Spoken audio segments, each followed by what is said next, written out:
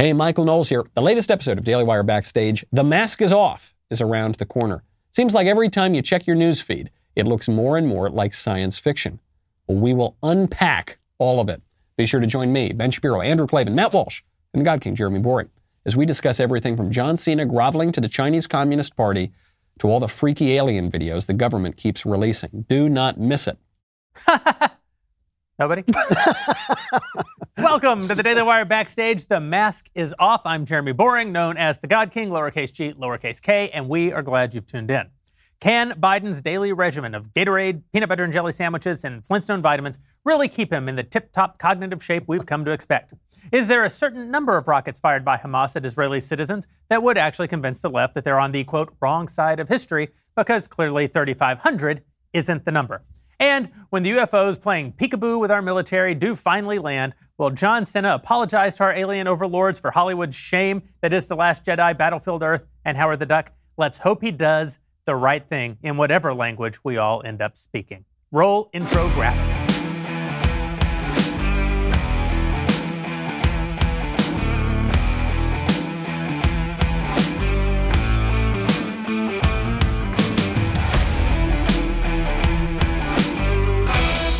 Is there anything more shameful than that John Cena video apologizing in Mandarin for calling the country of Taiwan a country? I want to say, wait.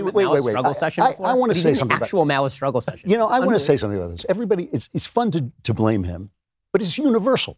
It's Universal Studios. No, I blame him. No, you blame Universal Studios. He's not doing that on his own. And Universal Studios is insisting on that because they made more money off this new Fast and Furious thing in China than they're going to make here. That's his fault for going along with it, though. Well, that's right. But, Universal can tell him to do that. Yeah, he did it. But he's just a big face, you know, and he's fun to make fun of. And I'm not saying he's not to blame. I'm not saying we shouldn't make fun of him. I'm just saying that we should understand that this is, when those Hollywood people get up and they make speeches about how evil we are for voting for Donald Trump, when they do all this stuff, they cut scenes of gay love out of movies for different countries. You heard it here. Andrew Klavan does not think John Cena did the wrong thing. The Daily Wire Backstage is sponsored by ExpressVPN. For peace of mind whenever you go online, visit expressvpn.com/backstage. Joining me with all the correct opinions, Andrew, Ben Shapiro, Andrew Klavan, Matt Walsh, and Michael Knowles. We are so glad that you're joining us tonight, and we want to take just a quick moment to say, if you want to get your question in, head on over to thedailywire.com and become a member. We take questions from our audience, particularly from our members when we do this show, because they are the reason we are able to do the show in the first place. To get access to the box where you can submit your questions, go become a member, dailywire.com/subscribe. You can even get 20% off your membership and get automatically entered to win a trip to our studio to meet Candace Owens and the rest of us. All you have to do is use the code VIP. This is the last week you can enter to win, so hurry up before the opportunity slips sliding away. dailywire.com/subscribe. This thing's still going. I'm done. That's the entire promo. You heard it here. You heard it here first. Code VIP, and Andrew Klavan thinks that John Cena. No. That's basically the whole show. Does he have a deal with China, too? Does he have a deal that we sell out? Got to take all these big guys. You know, this is Hollywood. It's the whole industry. Yeah. Of course. Wait, Hollywood are whores? What's that? Hollywood are whores? Wow. But You're talking about Hollywood who took the actual remake of Red Dawn.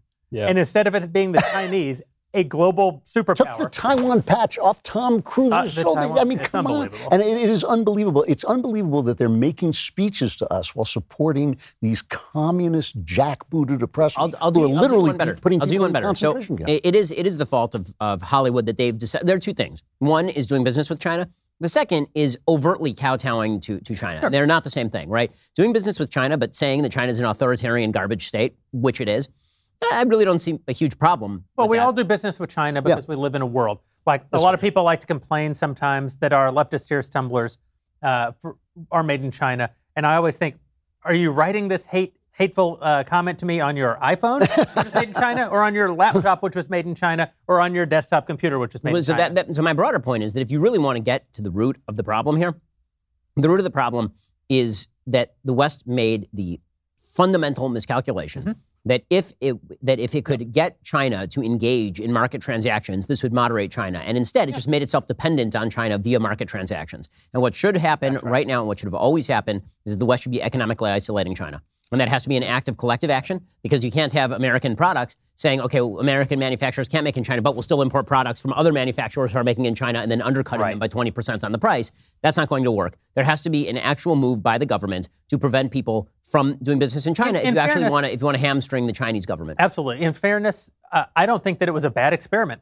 I don't think it was a bad notion that opening up China economically could have led to liberalization. It just didn't work out. Didn't work out. Joe Biden, we're probably not going to get much of this anytime soon, because Joe Biden very famously, I think it was only about 5 years ago, said, a rising China is good for everybody, a rising China will lead to prosperity. And it just didn't happen. That was the argument for letting How much money did his son make for his company? I know. He waited for the check to clear before that happened. But that was the argument for letting China into the World Trade Organization. And what did China do? They start cheating, they start undercutting us, and they obviously don't. But it's also the argument. It's also the argument Obama used in Iran. It's always the wrong argument that if we let these people into the community of nations, they will act as if they're part of the community of nations, as if they're not grown-ups with a philosophy of their own. They have a philosophy. That philosophy is what we're fighting. We're not fighting Chinese people. We're fighting the philosophy. I guess what I would say, though, is that sometimes when I think about FDR, just for example, and obviously I disagree with almost every piece of FDR's domestic, in particular his domestic policy as president, but I have a little bit of sympathy. I have a little bit of sympathy for very early 20th century communists as well. Me too. So do I. They didn't know. Right, that's right. I have absolutely no sympathy for modern day communists, because you have 100 years of oppression and mass murder that you can look immediately to. And so we know that a lot of those ideas are bad. I'm not sure at the time that Nixon or Kissinger were opening up. There are also realpolitik concerns. I mean, the part of the argument was that opening China would make China more moderate, but the other part of it was take China off the table so they're not an ally to Russia, right? That was really the realpolitik concern involved in the opening of China. But the issue now is, how do we shut down China? Because China is indeed an aggressive, authoritarian enemy of the United States that is pursuing global power, threatening Taiwan. They just subjected the Free State of Hong Kong, and nobody cared, to complete tyranny over the course of 2 years. Unbelievable. So just quickly. Took it right over. Yeah. It's the first total reversal for a free country since the end of the Cold War. Right. It's an amazing, amazing thing that the world just did not give any craps at all. That's not fair. The NBA cared.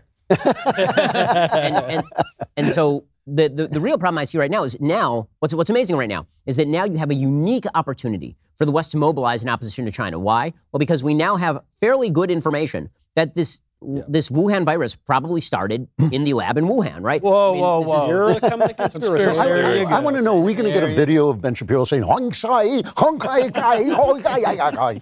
Yeah, start speaking Mandarin to apologize for all of this. But the reality that this story was cudgeled to death for a year, right? If you said this in social media, they would literally take you off of Twitter and off of Facebook because it was a conspiracy theory. It was fact-checked false by PolitiFact, and they just had to reverse the fact-check because PolitiFact, of course, is a garbage partisan organization designed only to shut down conservative outlets. Yeah, but like all fact-checkers. Pretty much. But this is such an opportunity for the United States and for the rest of the world to say, okay, so China did two things, both of which are unbelievably egregious and led to the deaths of millions of people. Right? Number one, this thing, in all likelihood, began through a gain-of-function research failure at a Chinese laboratory, and it was allowed to escape the lab in November 2019, which brings you to the much bigger thing, because mistakes get made. The much bigger thing is that they then hid this all the way until the end of January. Yeah, right? So to be fair, once the DNA sequencing on COVID-19 was released, within 1 weekend, the scientific community had created the vaccine. 1 weekend. By the end of the weekend, the mRNA vaccine sequencing was done. Literally, they released it at the beginning of the week, and by the following Sunday, everybody had sequenced the mRNA vaccine. And then it took all the way until November to get it ready for market. Okay, although if you'd cut out all the middlemen and you really accelerated, maybe you're ready by September, October. And if there hadn't been a presidential election, for sure by October. Yeah, 100%. Sure. But if this is started in November, say you use the exact same timeline, and they release the DNA sequencing on COVID-19 in November or December, and you push the entire timeline up by 2 months, how many lives get saved? That last wave happened in September, October, November. It killed like 200,000 people. I also have a question of this gain-of-function research that they claim makes it easier to study these viruses, but it also essentially weaponizes the virus. I mean, do we know that the Wuhan lab is not sitting around making viruses for germ warfare? I mean, I think we probably have known for decades that that's what they're doing. Right. I mean, we in the United States have known for decades. Except for Anthony Fauci. Except for Fauci has known. But I had a mask on and I was facing the wall. And now even Fauci is being caught. Rand Paul is now accusing him of perjuring himself because Anthony Fauci said the United States has not in any way funded gain-of-function research that was done in Wuhan. And Anthony Fauci very cleverly denied, and he said, we did not send any money to Wuhan for gain-of-function research, but we did fund gain-of-function research that was done in cooperation with Wuhan. Exactly. One thing I'm wondering through all this is, first of all, what is gain-of-function research? But secondly, when you look at the fact that for a year we weren't allowed to talk about the lab in Wuhan, and now all of a sudden we can. I think the assumption among a lot of conservatives is that, it's the media was covering for China. I think that's part of it, but I also think a bigger part of it is just that it was a common sense conclusion that anyone could draw once you realize this came from Wuhan. They have this lab there. Yeah. Gee, that's a coincidence. That coronavirus. Right. And there are so many common sense judgments that people have been making for a year that the media said, no, hey, wait, hold on a second, wait for us to tell you you're allowed to draw that conclusion, and then you can. So now, you're allowed to talk about it, but just because they don't want regular people to go off on their own thinking about things. And the Washington Post, as much as said, we denied it because Trump said it. Right. They said Maggie Haberman. Yep. She said that on national TV. She said, well, because Trump was talking about it, obviously we couldn't take it seriously. And it's like, well, actually, that would mean that you should take some of those New York Times reporters and maybe, go research this sort of thing. You don't have to take the president at face value. You could go check. Right. But the thing that's truly amazing is that why isn't the Biden administration taking this opportunity? Right. I mean, literally 500,000 people died in the United States of COVID-19. Like, why isn't he taking the opportunity to say, okay, now is the time for us to crack down on China? By the way, there's wide bipartisan approval for this. If you look in the polling, or whether Democrats and Republicans are this is like the only thing we agree on is that China is an actual threat and that China screwed the pooch on COVID. And the fact that Biden instead is saying, well, let's let the WHO do their investigation, and we don't need an independent investigation. We don't need to put any pressure. Like, we were told, if you remember. Because of what Michael said. Because Biden believes that a rising China is... Right. He still holds this view. They're not bad people, folks. They're not bad people. It's not even just that Biden's not taking this seriously. He's impeding the investigation. Yes. There was a State Department investigation launched under the Trump administration, and Blinken, the new Secretary of State, shut it down when he got into office. Well, this is a hallmark of their entire foreign policy, right? Which is never let the facts get in the way of your ideology. But it's also the racial stuff just makes it impossible, I think, for modern day Democrats. That's why we've heard some people in the media saying, and they deleted some of the tweets, but saying that of course it's racist. They were saying that for a year, but some are still saying it's racist. There's a New York Times reporter today who tweeted right, just today. So the fact that Chinese people are not white is a big political problem for Joe Biden and the Democrats. I think in some ways it's as simple as that. This came from a place where these are not white people, and so this is getting very offensive. I was in Washington's, D.C.'s Chinatown the other day, and there's a big lit poster, an electric poster, telling us not to hate Asian people. I'm beginning to be offended by these signs telling me not to hate people. It's like, first of all, screw you. Who the hell are you to tell me? I'll hate whoever I want. No, but I will hate whoever I want. And why? What makes them think this country that has been so welcoming to everybody, needs a lecture from corporate toadies who are doing business with the Chinese and doing business to the point where they won't criticize them? Why are they lecturing me? Anybody who can afford that sign shouldn't be lecturing me. Put a sign about how we shouldn't hate Asian people up at the Harvard admittance right. That's what that belongs. There's a question from a DailyWire.com subscriber for the group. If the Wuhan virus was man-made, how should the U.S. respond? Not how will they, which is not at all. How should they respond? Well, I mean, the big question isn't whether it was man-made. It was whether the leak was the responsibility of the lab and whether they then covered that up for months, right? Because without the cover-up, you would understand, okay, this is the stand, right? Something escapes a military facility. It's not the first time this sort of thing has happened before, actually. But once it starts getting covered up, that's the real moral responsibility, because they knew for months, for sure, 100%, that this thing was transmitting human to human. They were lying about their casualty statistics. They knew 30,000 people probably died in Wuhan. They said 3,000 people died in Wuhan. What should the punishment be? The punishment should be massive economic sanctions against any company that is based in China. I mean, that should be like take on the entire economic regime of the Chinese. What's amazing to me is that the Biden administration is willing to sacrifice the American economy so that we can blow out the dollar by borrowing money from China, essentially. Right. But if you are actually going to make economic sacrifices, you should do so for perhaps the higher purpose of getting rid of the authoritarian regime in China, which is threatening all of its neighbors and threatening the freedom of the United States eventually, because we can lose this thing by default. That's the part that I'm afraid of. This is why I don't think it's the worst idea in the world for there to be a union of democracies. Instead of a United Nations, which I think we should walk out of tomorrow, if not yesterday, I think this should be a union of actual free peoples that they can stand together against threats like this.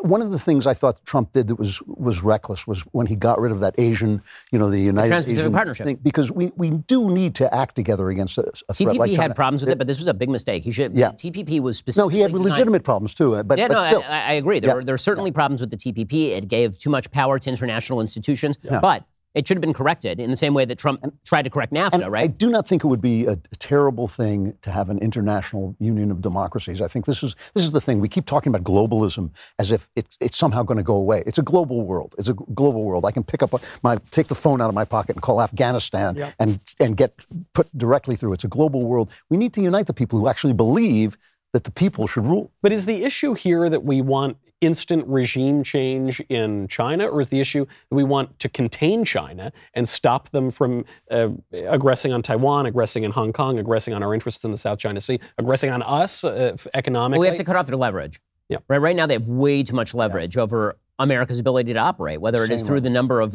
American treasuries they hold, or whether it is over the number of American businesses who are doing serious business. The property they steal. And yes, I do want a regime change in China, but if you're asking me if I want some sort of military regime change or some sort of instantaneous regime change, no. But I think that if you love the idea of human freedom, then your long-term objective would be to see China liberated from this mess that they've made, or this. Yeah. As long as it's not going to cost me $5 more for my iPhone, exactly. Forget the whole thing. And the thing is that we have the model of this, right? The United States did not engage in large-scale trade with the Soviet Union in the middle of the Cold War. Right. The United States basically cut them off at the knees economically, and then we outcompeted them because their system was not capable of functioning. I do want to push back on that, though, because I think what you just said reinforces a bad idea out there that people have, even on the right, about how economics work. Your iPhone is not $5 cheaper because it's manufactured in China. Your iPhone exists at all because it's manufactured in China. Yeah, that's true, but that shouldn't be true. I agree that it shouldn't be true, but it is true. Because it isn't just that it's cheaper in China. It's that in America, you cannot manufacture at the rate of innovation. But I mean, because of things like environmental regulations, because of all of the rules that impede trade domestically. The precious minerals that they use to make this stuff, we have those available, and you can't get out of them here. And this is something that needs to be addressed. That actually, when you're saving the environment, which is not in any trouble, really, which is not a crisis at all, you are enslaving people, and you're making it easier to enslave people. Well, we've outsourced all of our pollution to third world countries. Right. Yeah, I was. I was in the car recently with my son. He was peppering me with all these questions about how different things are made. And of course, as a parent, you realize how stupid you are. I can't answer most of them. But at one point, he asked me, how long did it take to build the Empire State Building, which was built 90 years ago or so. And so I thought, okay, maybe 10 years or something. It's like 6 days. Yeah. And I looked at and I looked it up. And so I said, okay, let's look it up. And it was built in a year. Yep. Yeah. And of course, you try to build the Empire State Building today. I mean, look at the building that replaced the World Trade Center. It took them 15 years to even get started. They've been doing the big dig in Boston since Ted Kennedy was wandering around leaving women in rivers. Right, and that's back when you wanted to build a building. You just built the building. But now it would take 5 years to even get the permits to even start. So right. What you need to do while you're trying to figure out, well, if everything is going terribly, what should I do? What can I do, Jeremy? You can go to Policy Genius. And you need to go to Policy Genius. We laugh. I like to have fun with the ad reads. But you have a responsibility to the people in your life. What will happen if you are gone and unable to care for them? The answer is you need a life insurance policy. Like all other kinds of insurance, you need to be a responsible adult and make sure that you are insured against the worst possible outcomes. Policy Genius makes it easy to compare quotes from over a dozen top insurers all in one place. Why compare? Because comparing lets you save. You can save 50% or more on life insurance by comparing quotes at Policy Genius. The licensed experts at Policy Genius work for you, not the insurance companies, so you can trust them to help navigate every step of the shopping and buying process. That kind of service has earned Policy Genius a 5-star rating across thousands of reviews on Trustpilot and on Google. And from me, I've told you guys before, I've gotten 3 life insurance policies on PolicyGenius.com. One for myself to provide for my wife and for my child in the event of my, I shouldn't say the unlikely event, it's the very likely event of my untimely demise. One on my wife because, she also has responsibilities to our child. And the most important one is the one that I carry on Ben Shapiro. Head to PolicyGenius.com. Get started right now. Policy Genius, when it comes to insurance, it's nice to get it right. It's even more nice to do the right thing. PolicyGenius.com. Okay. You forgot the one you took out on Knowles because of the murder plot. Ooh, Hold on a second. That can be evidence. The problem with getting a life insurance policy that would give me the kind of confidence it would take to murder Knowles is that he would have to have a medical exam first. And there's not, even PolicyGenius.com. No, he'd be gone. Could never. Yeah, no, that's deal with all of this. It's too healthy. Deal with all of this. So, China, bad. Another thing going on in the world that's been bad since the last time we were together is this horrible conflict going on in the Middle East. Hamas deciding to fire 3,500 rockets indiscriminately. 4,500. Yep. Indiscriminately into Israel, and Israel responding the way that any first world power would, which is with very expensive, very technological, very directed, but very lethal force. And to see the reaction both in the news media and in the left politics in this country has just been unbelievable. I want to talk about it for a little bit. Someone this week, our very own Candace Owens, made this great point. She said, there are people on the left who are sending me pictures of dead Palestinians, children even, saying, if you don't speak out against this, then you don't deserve to have your platform. And there are people on the right who are saying, if you don't stand up for Israel, you don't deserve to have a platform. And Candace rightly said, we can't all be experts on everything all the time. She said, I'm reading books about this. I'm trying to get educated. She has a history of doing this on other issues in the past where she doesn't want to speak out until she really knows. And I appreciate that. At the same time, I don't think that one has to be an expert to understand the immorality of firing rockets indiscriminately into civilian areas. It seems to me that what the left has been saying during this conflict is essentially, because Israel is better at war than the Palestinians, Israel is evil, which makes me understand why we do so badly in wars in this country. If 50% of Americans actually think that the purpose of war is equal destruction. We need equity. It's equity in warfare is what we're looking for. Equitable outcome. Equitable outcome in warfare. But essentially they're saying Israel would be a lot better if more Jews died in these conflicts. Well, right? Israel is also the West, and they seriously hate the West. It is amazing to me. I read on the air Hamas's charter, which is just a series of anti-Jewish filth. They blame them for the French Revolution. I'm not making this up. I wish I were making this up. They blame Jews for the French Revolution. They blame Jews for World War I. They blame Jews for World War II, their clever plan to exterminate themselves in order to take over the world. I don't know what that was about. But, this is the kind of stuff They quote the hadiths about Jews hiding behind rocks and trees and Muslims being called to kill them. It is everything but the blood libel is in it, but I'm sure they would believe in the blood libel too. Surely, if somebody tells you, my philosophy is that I believe Jews should be exterminated because of this, we should believe them. We should believe that this is a genocidal terrorist movement that was duly elected by the Palestinian people. Somewhere along the line that has to be addressed, and somewhere along the line it has to be addressed that the Jewish state is the freest, most multicultural, most successful state in the Middle East and should be imitated. The thing that drives me about this, and it goes back to what you were saying, it goes back to what you were saying about no policy result is going to change their philosophy. Right. The Iranian deal by Obama, one of the great disasters of his administration, was overturned by Donald Trump, and he instituted the first actual advance in Middle East peace that I have seen in my lifetime, which now goes back to 1776, right? Yeah. So this is the first time I ever saw anybody do anything, just a little bit of a change in the strategy of going into the Middle East. They have gone directly back to the Iranian deal. And when you bring this terrorist state, Iran is a terrorist state. When you bring it back into the center of power in the Middle East, you encourage all the bad actors to climb on board. They're the ones who are funding Hamas. They're the ones who are sending them the missiles. It's just incredible to me that no fact can penetrate their ideology. To give a 2-minute synopsis for people who don't know the modern origins of this particular conflict, first of all, do not go back to the Exodus. I definitely will. I have a video coming out that's like a full hour going all the way back to the Exodus. But no joke. What Drew says about Hamas is not only correct. The fact is that what just happened over the past few months what actually drove this, what started this, is that in late April, Mahmoud Abbas is the head of the Palestinian Authority. He's currently in the 16th year of a 4-year elected term, because the last election in the Palestinian Authority was held in 2005. So he's now, 85 kind of like our years old. 15 days. Kind of like 15 days to slow the spread, exactly. So he was elected, so he won in the West Bank in very contentious circumstances. Then Hamas won the next year in the Gaza Strip. So he called another election because the Biden administration said, we would love to see you guys do an election. So he called an election, and then he looked at the polling, and he realized he was going to lose to Hamas, because Hamas right now rules the Gaza Strip, and they're at war, literal war, like people killing each other, with the Palestinian Authority and Islamic Jihad. So he called these elections, and then he canceled the elections in late April. He said, you know what? Bad idea. No more elections. And so in order to distract Palestinians from the fact that he had just canceled an election that would have allowed him to be replaced in power, he decided to launch essentially a terror campaign against Israel. He started posting videos on Fatah TV about how it was good to stab Jews. He started encouraging Fatah members to go up to the Temple Mount and fling rocks and projectiles at Israeli police to start a conflagration on the Temple Mount that could then be treated as though it was a mutual conflict on the Temple Mount. And he started propagandizing about what was happening in Sheikh Jarrah, which is a suburb of Jerusalem. There's a 50-year legal case that has been winding its way through the courts about, I kid you not, 4 houses.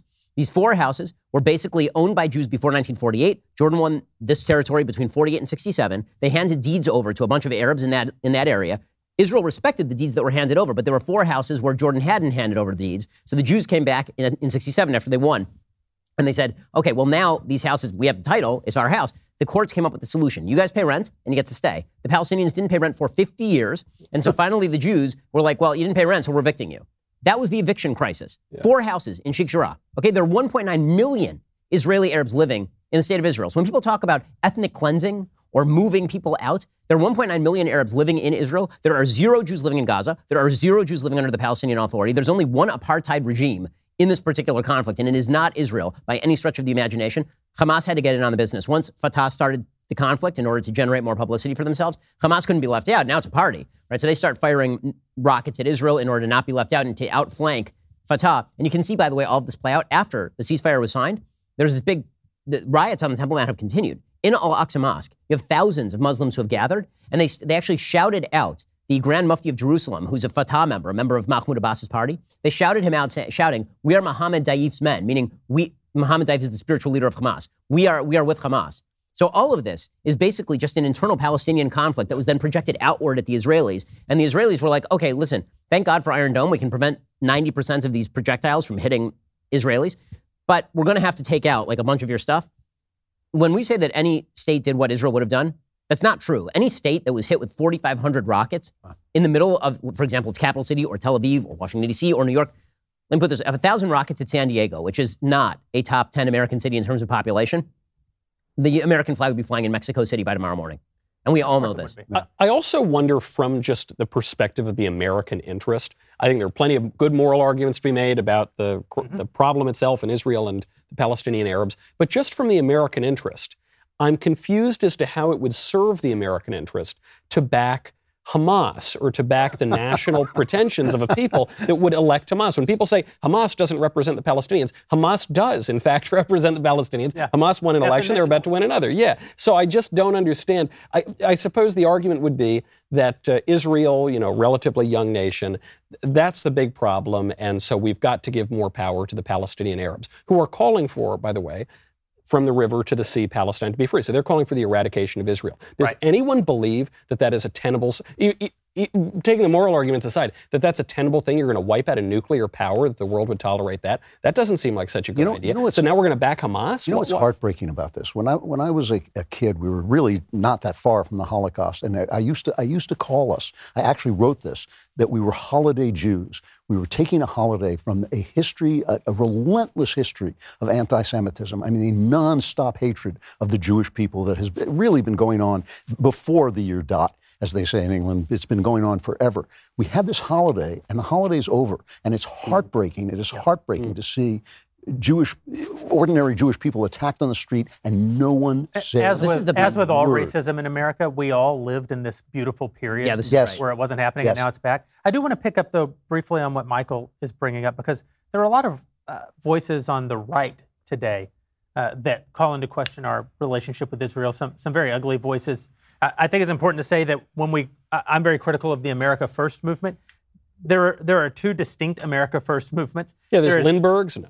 Well, there's Trump, who uses America First to mean that America must put America's interest ahead of other interests. And then there's the America First movement, which is online jolly right-wing trolls who actually are racist and actually do despise the state of Israel and actually do want an American, a white ethno-state in this country. It's unfortunate, because they're sophisticated online trolls, that they've used the language of Donald Trump's, hey, wouldn't it just be nice if we put America's interest ahead of other interests? But they have. And so when I'm critical of America First, I'm not being critical of Donald Trump. I'm being critical of the people. First of all, Donald Trump was the most pro-Israel president in America. Pro-Israel's got a town named Exactly after right. Israel, right? Yeah. But you do have this America First movement, this internet America First movement, But very, very hostile to Israel. And, Yeah. and they say a lot of things. You know, they're angry about the bombing of the USS Liberty in 1967. I used to get this. People would ask me that question. They're like, "Really?" You know? Yeah, they apparently haven't heard that, you know, England burned the actual White House during the War of 1812. You know, why can't Israel be? Well, allies don't ever get mad at each other. Anyway, But I sort of think, like, you're right. There's this distinction, and Yes. as with all these terms, they're used in lots of different ways. But let's take it totally seriously for a second. Let's say this is just from the American interest point of view. this is where I'm going. Right. The claim, I guess, is that it is in the American interest to ditch Israel, that we've got a sort of Israel first foreign policy. And, you know, like so many of these online movements, first of all, you got to remember, a lot of these guys are very, very young. A lot of them are pushed to the fringes. A lot of them are told you're evil because you're a white person or you're a man or whatever. So, like, I was young once. I remember the sort of crazy extreme things 18-year-olds say. But what does that mean? I mean, just because you're reacting, it's like, you know, when we're told that men are evil, take Israel out of it for a second. We're told men are evil. One way that men react when they're 18 years old and they're just so sick and tired of this is they become sort of performatively sexist or chauvinistic or misogynistic or whatever. That's not the answer, right? That's just sort of the flip side of the coin. So I think, sure, if these guys are saying, we've been told our whole lives that Israel is the greatest ally of the United States ever in the history of the world, and now we found out it's only like a fine ally, but it's not like the greatest one ever. I think, well, okay, so your answer is to back Hamas? What are you talking about? I think, just to take up a little bit for them, not really, but I think obviously from a moral standpoint, morally it's clear, and all you have to do is apply like just war theory to this. And you know, one thing in waging a just war is, first of all, there has to be a chance of success. And when you have Hamas just firing rockets randomly into civilian centers, nothing's going to happen from that except that you kill a bunch of civilians, maybe, and then get destroyed yourself. So, right. But at the same time, I think one thing, the people that you're talking about, one thing that annoys them is when they see, I don't remember who tweeted, someone tweeted something like, if you're an American patriot, it means you're pro-Israel or something like that. Yeah. This idea that, like, it is your patriotic duty to have this particular feeling about another country, no matter what the other country is. I don't care what country it is. So that goes too far on that side of it. And I think they're kind of reacting. It's kind of what you're saying. Yep. They're reacting to that. I do think think that there is something patriotic about supporting our allies, because we form alliances because it's in our national interest to form alliances. And having formed those alliances, and if we're all operating in a kind of good faith where those alliances are concerned, then there is a kind of patriotism. Yeah, but you don't have a you don't have a patriotic duty to support any country that is not your own. Well, so I will say that I think that what that statement is missing is the phrase at the end, right now. Okay, so I don't think that you have a patriotic duty to eternally support any other country, because circumstances change. The country, I mean, how many times have we seen alliances change and people end up on the other side of those alliances? But the idea that in a conflict between a democratic ally and an actual terror group, that it doesn't connect to any sort of, we're not talking about nationalism now, which is just attachment to country. We're talking about patriotism, which goes to underlying principle, that you have no duty at all to support a fellow democracy that is an ally in its own battle for survival. That seems to me to raise some patriotism principles. In the same way that would raise patriotism principles to say that if Hitler were about to overrun Britain, people who are saying, well, you know what, it doesn't implicate the United States at all or patriotism at all to watch Hitler overrun Britain. And it seems like it kind of implicates patriotism to watch Hitler overrun Britain. But you know, the other side of this is that no matter who does this, it helps the left. Whether the right does it or whether the left does it, it's the same. It's the same thing with blacks. If the left so encourages black violence in cities that some white people start to say, well, those blacks are being violent. That all helps the left. They want us fighting with each other. Yeah. They want us fighting with our fellow citizens. They want us to hate people who are different than us. And they don't care. They don't care if they inspire blacks to have hostility against white people. But if that then inspires white people to have hostilities against black, they don't care, because we're fighting with each other instead of fighting with the people who are usurping power from the people. And that is all happening at the top. That's always happening at the top. I sort of am even kind of your opinion, Matt, to give the critics here even more of the benefit of the doubt, just to make the realpolitik argument, which is, during Trump, we were told that we had to back the Kurds. The Kurds are our greatest ally. The Kurds are the most wonderful people in the world. And Turkey was aggressing against the Kurds. But this creates a problem, because Turkey has been a NATO ally for how many decades at this point? So now do we reflexively back our ally Turkey in this battle with the Kurds? I don't know. That raised a lot of problems on the right. So I understand there are nuances here. But we should have. We are no longer allies of Turkey. And the fact that we are unprepared to move with haste to address the changing realities that Ben refers to. And this context is completely different in the sense that we were never allies of Hamas. There's no world in which we are allied with Hamas. This is sort of my point, is I just mean, granting that people are just rebelling in this very, I think, emotional and reactionary way against these sort of extreme statements that it's your patriotic duty to be an ally of Israel or something, to just say, look, in this case, we just should back Israel. Israel's the better party. I can't even understand the principled argument. I'll give people this. I can't even understand the principled argument that the United States should just be hands off completely in terms of foreign policy. I think it's wrong. Yeah, but I can understand the complete isolationist argument. Why are we involved anywhere in the world, right? I think that it's an ignorant argument that's based on a failure to understand the realities of the world, which is that vacuums exist and that bad states fill them if we leave those vacuums open, which is the lesson of the last century and a half. Yeah. But I can at least understand that argument. What I cannot understand is the situational application of that argument. Yes, yeah. Right, which is, okay, well, we should be involved here and we should be involved there, but this particular one, we should definitely not be involved in. And I have real objections to these Jews firing, at Hamas batteries that are located in civilian areas to protect themselves. I've heard people this week say, if Israel might be our ally, but why are we giving them military aid? England is our ally and we don't give them military aid.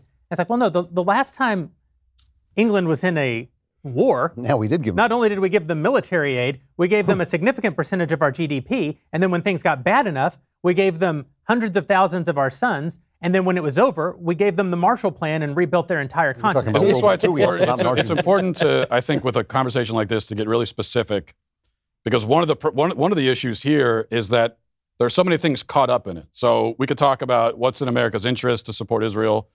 What's the morality? I agree. The morality of it, but then also there are other things that get caught up in this. Like, for example, evangelical conservatives tend to also believe that it's our religious duty. We're biblically called to support Israel, and that brings in a whole other aspect of the conversation. And then you have people that kind of react against that and are saying, "Well, no, we don't." I think it's a misinterpretation of Christian doctrine, and So I think you have to be really specific in this conversation. Here's one place where I think that we should all be able to agree. And frankly, I think that people of any level of good heart should be able to agree. In a conflict between a thriving, diverse democracy that upholds humanitarian values and an actual, honest-to-God, genocidal terror group, that's not a moral choice. Whatever you think are the practical applications as to whether the United States should be involved or should provide aid or any of that sort of stuff, on a moral level, the New York Times is specifically saying that Israel is in the wrong, that Israel should not be defending itself. Right? You have them literally printing op-eds from people who are activists for Hamas, downplaying the evils of Hamas. You have the entire Democratic Party right now. By the way, that's how I know that it's morally right to support Israel. You have the entire Democratic Party right now basically covering for the open anti-Semitism of Rashida Tlaib and Ilhan Omar, who spread blood libel. When they say that Israel is targeting Palestinian children, that is just an abject lie. Israel has been participating in the most pinpointed attacks of any military I have ever seen, including the United States military. They are dropping knock bombs. Rashida Tlaib is saying this fight is not just in Israel. It is the fight for all minorities everywhere. Which, by the way, is why you're seeing Palestinian activists go to Jewish areas in the United States and protest there. If you thought this was a foreign policy problem, why are the protests not happening in Washington, D.C.? No, why aren't they happening next to the congressional last office? night They're on They're not. Boulevard. They're going down to a restaurant a quarter mile away. They're going down to Brooklyn, and they're beating Jews in the streets. Yep. Or they're going down to areas in Miami where there are lots of Jews who live there. And they're driving through in trucks with Palestinian flags on the back. Are those the policymakers? No, these are that's the Nazis marching through Skokie. But Jeremy makes a great point here. I can't believe I said that. I need to wash my mouth out with soap. Jeremy makes a great point, which is, if you are not an expert on the past, 3,000, 4,000 years of this conflict in the Middle East, there is a rule of thumb. I know we're not supposed to appeal to authority, but when I see AOC and Ilhan Omar and Rashida Tlaib and Bernie Sanders And the New York Times. and the New York Times and CNN and just all of them lined up on one side of the issue, I'm going to have to go in on the other side. And maybe my opinion will change as I learn more, but I think it's a good rule of thumb. That's a very reasonable judgment. Yeah. Given, I mean, really, especially Rashida Tlaib, and these people are really vile, evil. Yeah. I don't think we can emphasize that enough. It's not, it's not a political The New disagreement. York Times is too, by the way. The New York Times, which supported Castro, which supported Che, which supported Stalin, yes, these are bad people, and when they're all uniformly agreeing, don't wear your mask. The New York Times, always wrong. The New York Times printed a graphic today that was such an abject lie. It was a graphic depicting the state of Israel, but it said Palestine across, and then it showed how Palestine was shrinking. Okay, I saw that. This graphic is so bad. In 2015, when MSNBC ran it, they had to issue an overt apology saying that this was an anti-factual map. The New York Times ran it today. I mean, the media are so all in on this. It's insane. But other than the moral and other than the political, I also do want to address this sort of idea on the right that America first means that we're somehow completely disengaged in the world. And it doesn't. We have alliances. We give aid because we believe, maybe sometimes inaccurately, but because we believe it is in our interest to do so. We want to contain openly hostile powers like Iran and North Korea. We want to constrain rival powers like Russia and China. We want to incent economic activity around the globe, which is in America's interest. Those are the reasons. Now, you may disagree with specific examples of us doing this. I disagree with specific examples of us doing this. But the idea that we're just a piggy bank charity out there giving people money because it's great. When you hear people say we're not the world's policemen, they're usually denying that there's any American interest that exists outside of our own borders. I think that that's a complete mistake. That's never been true. Yeah. We have interests, and you have to pursue your national interest in a very messy world with shifting alliances, with shifting realities on the ground. Again, I'm not saying that any individual conversation is out of line. Israel itself, a nation that I am very fond of, has its own national interests. And Israel's national interests will not always in every Sometimes it's in conflict with the Correct. American That's right. Align with America's interests. Being allies doesn't mean that we're in some sort of perfectly symbiotic relationship. Isn't there a problem with the foreign aid thing? And I agree situationally, we have allies and we should support them in situations. My issue with foreign aid as a concept, no matter what country we're talking about, is that this is American taxpayer money you're taking from American families. Yeah. And you're giving it to a foreign government. And those American families have absolutely no say over what happens with the money. They do not directly benefit from it anyway. And they also don't know what happens. An American family sitting around their dinner table, that money comes from them. It goes to the foreign government. This is true of almost all taxes, that you don't get a direct say but what happens with the money, and you don't really know what happens with most of it. I don't agree that you don't get a direct benefit from some foreign aid. You don't get a direct benefit from some domestic spending. There's a lot of domestic spending that they take your tax money and you get no direct benefit. Some of it's in contravention of your interests. But there is an interest in spreading America's influence around the world. So one thing that has given us the wonders of America's the American century, the 20th century, is that America essentially controls the waterways of the entire earth.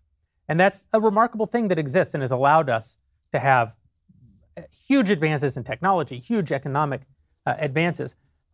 You have that in part because of an expression of America's military might, and in part an expression of America's economic might, and in part because America has crowded out rivals who would break parts of that off and keep us from being able to access it if they could. And a lot of Americans, listen, sometimes you just give charity. There's an earthquake in some country and we decide we want to help them out. A lot of our aid, though, the majority of our aid, is about keeping influence in strategic places around the country, where if we don't, China will. And of course that's Russia true. will. I mean, the notion in the United States seems to be that foreign aid is a form of charity. That is certainly not the notion in China. That's right. Right? China does not give a crap about charity. That's Right? right. This is not a charitable democracy. This is a country that has used its Belt and Road program as a way to bootstrap itself into influence in a variety of countries around the world. Russia's doing the same thing. So again, you can make the argument that you don't care. Right? That's okay. You can make that argument that you don't care if China expands its sphere of influence, or you didn't care if the Russians do it, or you didn't care even back when it was the USSR, and the USSR was expanding its sphere of influence. But that begs a further question, which is, what do you think America's role in foreign policy ought to be? Right. If you think that America's role in foreign policy is that we stay within our own borders, and only when somebody knocks over a tower in New York do we respond and militarize, well, that is one view of foreign policy. I think that it's a very short-sighted view of foreign policy, and I think that it leads to a much more difficult world for the United States to navigate, with a lot fewer allies available for us to fight back against some of the worst people on earth. But what exactly do people think is the fundamental role of American foreign policy? I guess I would, with foreign aid, I would say, I think, again, going back to American families that have to, this money is coming from people, from us. Sure. I think you should be able to give a really specific answer. Like, we're going to take this money, we're going to give it to this government for a specific reason. I think the families who are taking the money from have a right to know specifically what is this money going to. And I'm not saying there can never be a good reason, but you should be able to give a specific reason. And I think when you are giving billions and billions every single year to countries across the world, and the answer is American influence, that's just not quite specific enough. Yeah. But I would only argue that foreign aid is a very small part of the budget, and that most of what we steal people's monies for and do in contravention of their interests actually happens domestically. And what bothers me about this sort of America I agree with First you there, argument for sure. is that quite often they say, we don't need to be giving our money overseas. We need to be taking care of our own right here at home. And I go, no, for God's sakes, give all the money overseas rather than continuing to prop up huge socialist spending programs at home that actually do take away my freedom, far more than just not only take away my money, but also constrain my freedom. We'll talk a little bit more about this. First, I want to talk about our friends over at ExpressVPN. You don't need me to tell you that big tech is clamping down on freedom of speech everywhere that isn't apparently governed by Ron DeSantis. Those are the only places where big tech isn't clamping down on free speech. You should have the right to express yourself freely online, but unfortunately, big tech has a monopoly on what you can say, and they've opted for silencing tactics and censorships. To fight back on big tech's control of the internet, I use ExpressVPN. When you use ExpressVPN, the app on your computer or your phone, you anonymize much of your online presence by hiding your IP address. That makes your activity a whole lot more difficult to trace, and it makes selling your information to advertisers even more difficult still. What's more, ExpressVPN encrypts 100% of your network data to protect you from eavesdroppers and from cyber criminals. You have an obligation to yourself, you have an obligation to your family to protect your data. We live in a digital age. You have absolutely no idea the power that you're giving to these companies when you loosely let them have access unnecessarily to your data. Revoke big tech's right to your data. Secure your internet with a VPN that I trust for online protection. Visit expressvpn.com/backstage. That's expressvpn.com/backstage. You'll get 3 extra months free with this exclusive link. Go to expressvpn.com/backstage right now to learn more. expressvpn.com/backstage. That's right. We got our own promo code, Backstage. You know what strikes me about this? At the heart of kind of this disagreement over projecting American strength abroad, and I don't just mean a disagreement among us, I mean among the American people and among the right too. I understand one argument, one sort of more novel argument against projecting American strength abroad, which is some years ago there was broad consensus on what it meant to project American strength abroad. The American truth, justice, and the American way. The American cultural exportation around the world, right? We were broadly in agreement and in support of that. But that largely Christian, unique but American kind of version of that has fallen away into this broad global liberal empire. And so I think there are a lot of people who say, I'm all for projecting American influence abroad, but I don't want to promote transgenderism in Namibia. That's not where I want my tax dollars going. But I also don't want them flying Black Lives Matter flags at American embassies. Exactly. That's not foreign aid. I think none of us think we shouldn't have embassies. Right, but that is the influence that's being pushed. The fact that our government is out of control, that it's unconstrained, that it is in no way limited, that it believes that what it needs to be promulgating around the globe and at home is socialism and leftism and critical race theory and this incredibly anti-Christian modernist worldview. I agree that all of that needs to be fought. And to the extent that you say that we need more transparency in how the government spends our money, I agree with that. But there's an attitude on the right that's what I'm kind of pushing back again? Well, the question is to, you mentioned when we say that what we're getting in return is American influence. That's been true of all American foreign interventions ever. Yes. I mean, true of, including wars, right? What were the American interests that were threatened when the Soviets threatened to take over Berlin? And we participated in the Berlin airlift, which was an act of foreign aid, right? I mean, we actually flew supplies into Berlin to maintain Berlin as a free city. Yeah. Why exactly did we bother doing that? The Soviets could have just taken Berlin. We didn't rule it. Didn't have anything to do with us. It was very far away across the water. Right. And that's been true of literally all projections of American power ever. So the answer was always that American influence is important because we understand that the opposite of American influence is not a vacuum. The opposite of American influence is very bad people increasing their own sphere of influence and then using that sphere of influence in order to threaten true American interests. So to take an example in the Middle East, for example, if Israel were to disappear tomorrow, what that would mean is that authoritarian states would they'd threaten control of the Suez Canal. We saw the Suez Canal blocked recently by a giant shipping container, right? And that giant ship basically cut off all world trade for a significant period of time. Yeah, there were gas lines in the United States. Right. And if the Straits of Hormuz are cut off, oil supplies falter. If the South China Sea falls to complete Chinese domination, then the shipping of products. But these are specific. You're giving specific cases of this is what America needs to do in this particular situation for this reason, which is great. I'm sure I could pull up on my phone a list of all the countries we're giving aid to, how much money we're giving, and I suspect that if I were to do that, I'm going to find dozens that equals billions of dollars where there's not going to be necessarily that really specific I'm not answer. So that's the question is whether you're in disagreement with the general concept. That's of right. That's foreign why I aid, or say whether what I'm pushing Yeah. back again is an attitude, not Right. specifics.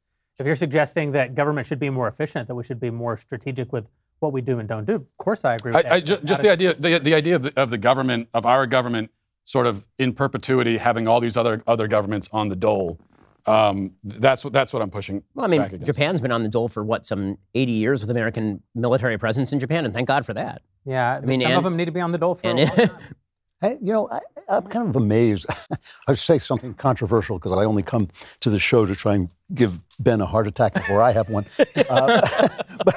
But I'm kind of amazed we could have this entire conversation about Israel without really talking about the Jews, without actually talking about the fact that the Jews are special. This is the thing that anti-Semites get right. They get right. They think the Jews are special because they're evil. That's crap. But the Jews are special. They're special in our history. They're special in our religion. Matt was talking about the evangelicals. I think the evangelicals have a point. These are the people with the Athenian Greeks who basically inform everything we think and believe, and there are no Athenian Greeks. The Athenian Greeks are gone, but the Jews aren't, and that's a really important fact. When one of the things the left is really objecting to is that this is a Jewish state, and that offends them because it is racially specific. But the world has proved that it can't tolerate Jews unless they have a state. If Jews don't have a state, they'll be killed and chased from pillar to post. And so it seems important to me that someone stands up and says, these people are important because they're us. They're some way the source of who we are, and we need to defend them and their values. One of the amazing things that happens when you're in Israel, and you've been in Israel a lot more than I have, but Not. I've only been 3 times, actually. Okay, well, I was there, and I opened the newspaper and read the editorials, and the fineness of the ethical and moral conversation that was going on in their newspapers made me embarrassed for our newspapers. I mean, we have a good op-ed section in the Wall Street Journal that James Taranto should win the Pulitzer Prize. It's nothing like the ordinary editorials that are going on in an Israeli newspaper because they're Jews. And they say it in the things. Well, wait, other countries could do that, but we can't because we're Jews. I mean, what they did in this war is something that Israel has long-term taharat haneshek, right, which means purity of arms. They literally write it into the military code, this attempt to prevent civilian casualties. Again, I point out the fact that everybody's saying, look at that wild disproportion between the number of people who died in Gaza and the number of people who died in Israel. Yes, Israel fired massive ordnance into Gaza and only killed 200-odd people after experiencing 4,500 rockets fired at it. But there's something else. There is an underlying idea, and this has taken root mostly on the left, but a little bit on the right. And that is the idea that the world would be a more peaceful place if Israel ceased to exist. And you can see this in the way that so many people on the radical left actually talk about the state of Israel.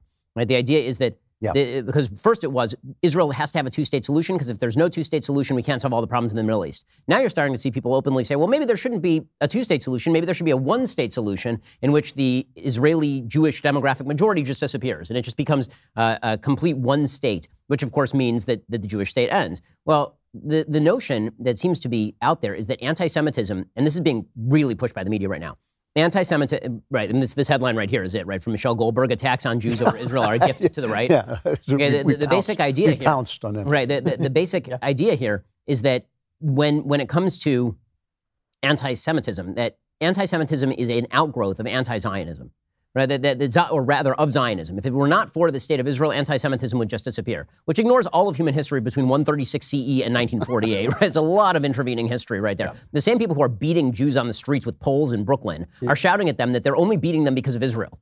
And it's like a random Jew in Brooklyn. Yeah. I have a feeling that's not true. Right. I have a feeling that if Israel didn't exist, there would be a lot more Jews who are getting beaten. When Jesus said, "You are the salt of the earth, you're the light of the world," he was talking to the Jews. He was talking specifically to the Jews. God doesn't break those covenants, that's still in place. And when we look at these people, we're seeing where our ethics come from, where our ideas come from. One of the great evidences, by the way, for That's the why truth they of the hate Bible, to me, for the truth of the New Testament, sorry, Ben, is that you're complimenting my folks, so continue. The New Testament posits that in the future there will be an Israel.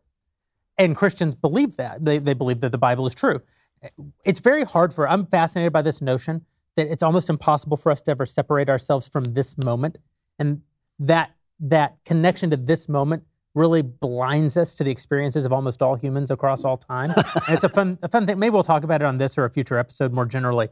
But specific to the topic at hand, it's easy for us to imagine being Christians and thinking that in the future there's Israel. Because there's Israel.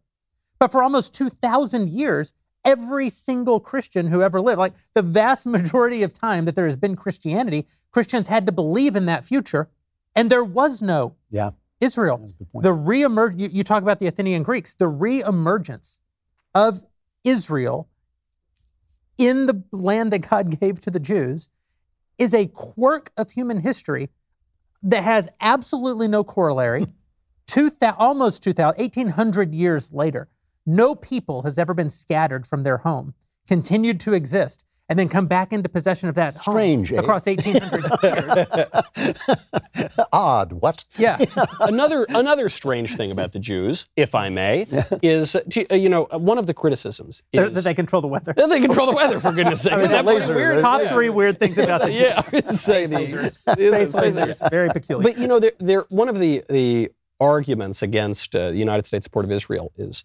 I don't even think it's particularly, I hate to call it an argument, but one of the impulses is to say, well, it's just Jews, who are in positions of power in the government. And there are plenty of Jews in positions of power in the government, and they're really behind this whole thing. But then I couldn't help but notice, Ben, when you were reading that headline, it was by, what was that name? Michelle Goldberg. It's not an Italian name. It's not an Irish name. It's in the New York Times. Plenty Bernie of Jews work for the New York Times. Anti-Israel. Yeah. Bernie. So, it's a bit strange, isn't it, that so many American Jews seem very anti-Israel. I will say, you bring up the evangelical support of Israel, and Drew and I are the two potentially evangelical. I don't think either one of us is truly in the category of evangelical, but the closest evangelicals on the panel.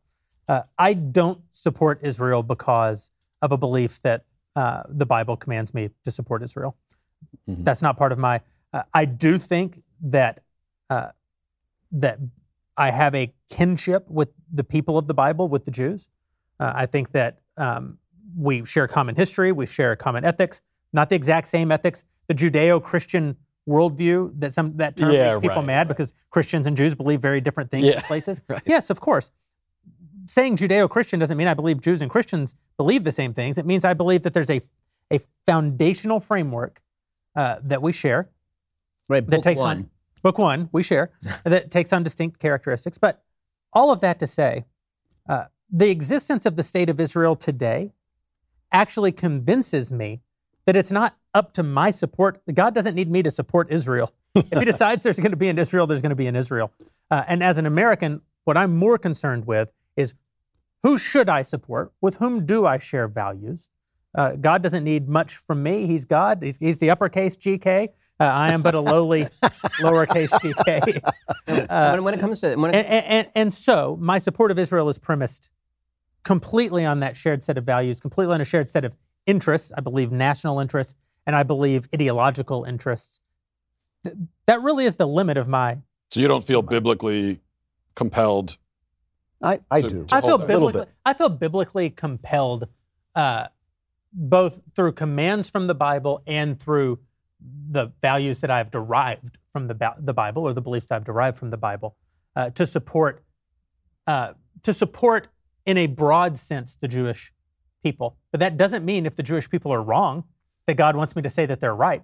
All right. So as an example, if Israel had gone into the Gaza Strip and started rounding up people like the Germans did in the 30s and putting them into ghettos, or rounding them up like they did in the 40s and putting them onto boxcars, I would tell you that this was wrong. I wouldn't feel like, I don't know, they're indiscriminately killing Palestinians, but God does say be nice to the Jews. Of course I wouldn't take that position. Right. But nobody ever said that Germany should cease to exist. I mean, this is the thing. The only country on earth, literally the only country on earth that has to argue for its right to exist is the Jewish state, also, and that is biblical. It's also worth noting here that when we talk about foreign aid to Israel, particularly in this context, a lot of that foreign aid is going for the Iron Dome. Okay, if you are a believer that Palestinians should not be mistreated, you should thank God every single day for the Iron Dome. Yeah. Because if it were not for the Iron Dome, Israel would have eviscerated the place, and everybody understands this. Yeah. Right? The fact that 90% of the rockets being shot from the Gaza Strip were shot down by this miraculous technology that is located in all of the population centers of Israel, that you can fire for, the simple statement that 4,500 rockets were fired at civilian areas and 12 people died is a demonstration of just how effective the system is. If those rockets had all hit in civilian areas and killed hundreds or thousands of Jews, Israel would Hamas. Hamas would not exist anymore. And also the idea that, well, if you get rid of Israel, then the Middle East is a peaceful place is, of course, absurd because, first of all, these Islamic groups are killing each other anyway. They're going to continue to do it.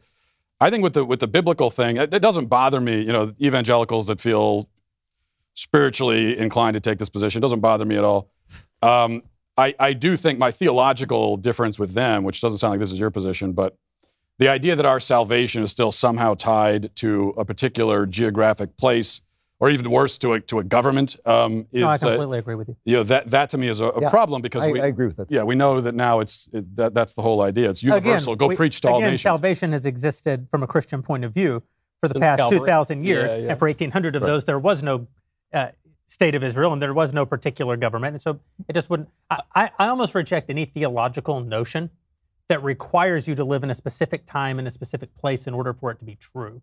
And so tying salvation to support of Israel, I would just see as another one of those. But I do wonder too if some of the recent uptick against Israel, or let's rephrase it, in defense of, say, the Palestinian Arabs, is actually caused by radical leftism. Because for much of my young life, right, certainly since 9/11, there has been this sense on the right that the Muslims are out to get us. And there have been Muslim incursions on Western Christendom for roughly, 14 centuries now. So obviously there's historical precedent for this. But I think a lot of people are looking now and they're saying, well, I don't think I exactly want to live under Sharia. Look, I don't want to live under Hamas or anything like that. But there is a sense among not these insane radical extremist Muslims, but among Muslims more broadly, that at least we can talk about God, right? We talk about how Judaism, sort of writes the first book, and then you get Christianity, and from that there is this derivation. Let's not forget, Islam is the product of an encounter between Muhammad and a heretical Christian monk. This is not even disputed by Muslims. And so there is obviously a lot of commonality there. And when you look at the radical left, which says God doesn't exist, boys can really become girls, we need to kill the babies, we need to do this all for freedom or something. And then you look over at the Muslim world, which has different answers than we do, but they still recognize that God exists, that there is a moral order, these sorts of things. I think that might explain a little bit of the rapprochement you've seen in the last 4 or 5 years. I completely agree with that. I think there's more connection between the transgender mania and the hatred of Jews than anything else. Absolutely. Yes, no really. About it. Well, one of the things today. Today. But it's sort of like, Jesus says, I've told you guys this before, that Jesus says they'll hate you for my name's sake. Yeah. And anytime I meet some Christian and people are mad at him, they always say, well, the Bible told us that they'd hate us for his name's sake. And I said, no. They hate you because you're an asshole. They would hate you for his name's sake if it ever came down to it. They got easier. And it's the same with the Jews today. But yes, today they hate the Jews because of leftism. I agree with that. I honestly, but they've always hated them for something. I honestly think that the most important point was actually the one that Jeremy made at the very beginning, which is that most of the conversation around this is not circulated around what Hamas believes. Because if you had that conversation, then this moral conversation would be over, right? Hamas is a terrorist group that believes in genocide. So, end of story.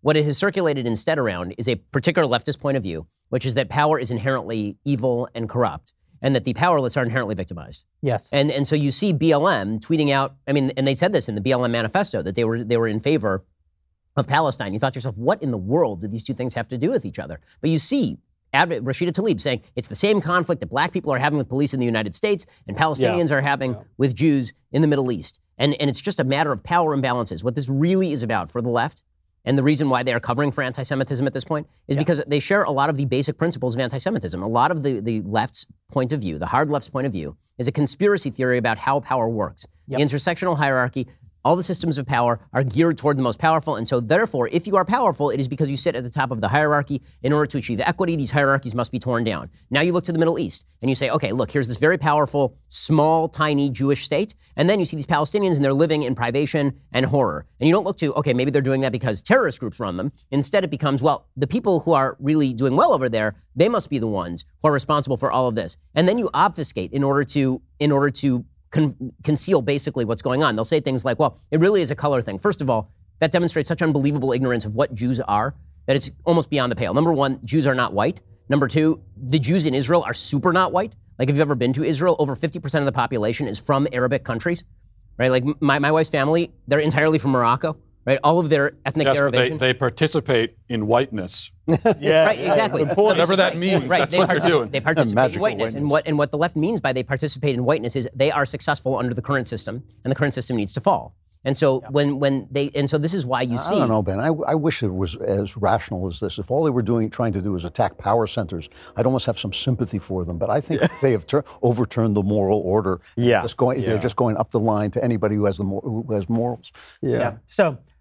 We've talked about China. We've talked about Israel. You may be wondering, when are we going to talk about America around here? We're not.